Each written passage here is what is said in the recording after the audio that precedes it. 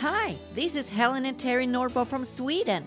Welcome to our podcast, Reformation Scandinavia. We pray that this message will inspire you to a deeper intimacy with Jesus. Remember, you can reform and change your life for the eternity today. Enjoy this message.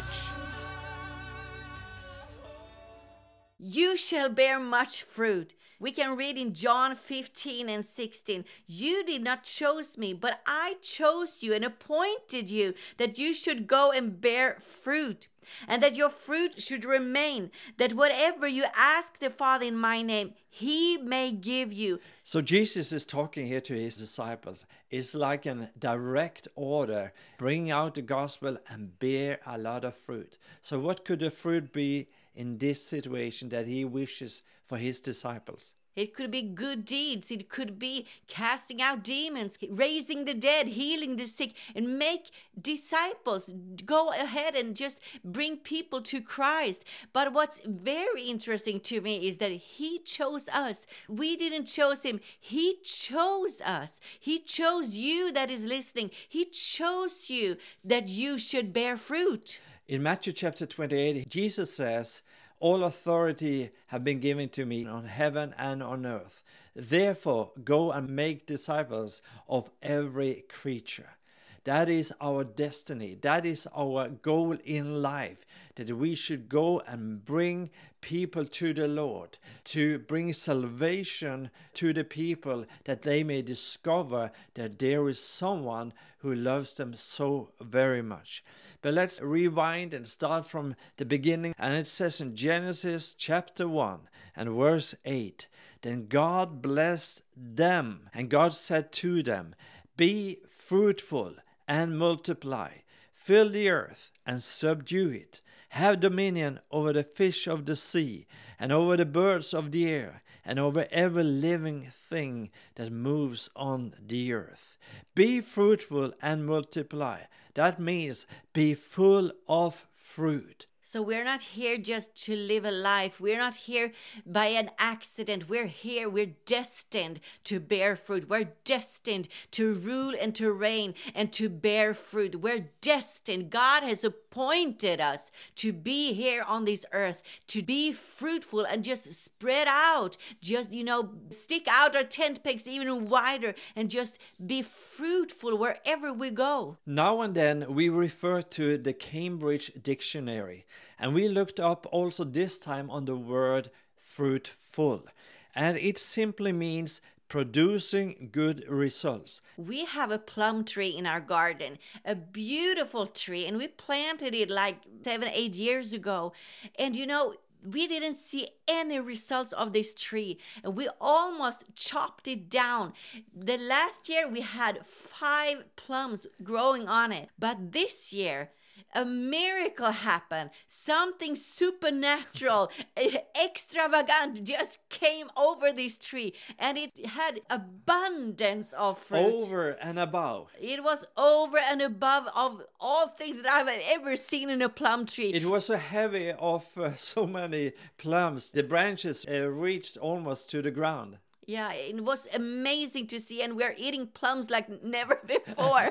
Every day we're eating plums because the tree were full of fruit. Yeah, overflowing. And that is what God wants us to be. Even if we don't see results in our lives right now, maybe we haven't seen the last couple of years in our lives, but suddenly something is going to shake you up. Something is going to happen. Something supernatural is going to come upon you, and you're going to bear so much fruit. And all the labors that you have done in the past, the fruit is coming. Amen. Do not give up, and don't chop down the tree because you don't see anything. Do not quit what you're called to do, the destiny, calling, the dreams that you have called to do. Do not give up, but press on, because the fruit of your labor is coming. Our point number 1 was that Jesus chose you to go and bear much fruit. Our second point is this: Jesus wants you to be fruitful in every good work. So let us read from Colossians chapter 1 and verse 10. That you may walk worthy of the Lord, fully pleasing him, being fruitful in every good work and increasing in the knowledge of God. That is what God wants for every human being, that you should go and bear much fruit in not just one work or one type, but in every good work. Amen? So the fruit of the Spirit, we can read about it in Galatians 5:22-23. But the fruit of the Spirit is love, joy, peace, long-suffering, kindness, goodness, faithfulness, gentleness, self-controls. Against such there is no law. What we can do in our everyday life is to grow in the fruits of the Spirit. We all can be patient. We all can share love. We can all spread joy around us and grow, and in that way be fruitful. There are 9 gifts totally of the fruits of the Spirit. And the Spirit wants for us that we should go and bear fruit in every single one of them. It shall be seen good results in every of these 9 spiritual gifts and fruits. It shall be seen good fruits of every one of these 9 different fruits of the Spirit. And we can share the joy, we can share love among the unbelievers, we can share it in our family, in our community, in our city, in our nation. We can share it and we can just spread the love of Jesus around us. And that is a way to bear fruit and grow in our fruit, because we need to grow in all these 9 fruits of the Spirit. We need to grow in it. We all need to be self-controlling at times and put our temper under self-control and not be angry at times when we almost would have hit our neighbor or whatever. We need to, to grow in these gifts. And that is a way to show and to spread our fruit. We all need to grow in the fruits of the Spirit in every kind of way. We all need more of Him and less of ourselves. Let us read point number 4, which is God has blessed you that you may be a blessing to others. Genesis chapter 12, and let's read the first 2 verses. It says, Now the Lord has said to Abram, Get out of your country, from your family, and from your father's house, to a land that I will show you. But then God continued to say, I will make you a great nation. I will bless you, and you shall be a blessing. In other words, God blessed Abram so that he could become a blessing to another nation and so forth. You and I are blessed by the Lord in order to reach out to other people for the purpose of blessing other people. That is how you can be fruitful as well. You can be a blessing to others. You can share, the kindness of goodness. And if you have extra money, maybe somebody needs money. Maybe somebody needs a friend. Maybe somebody needs clothes. Maybe somebody just needs to see the kindness and goodness of somebody. Maybe somebody needs just to be cared about. And that is being a blessing to others.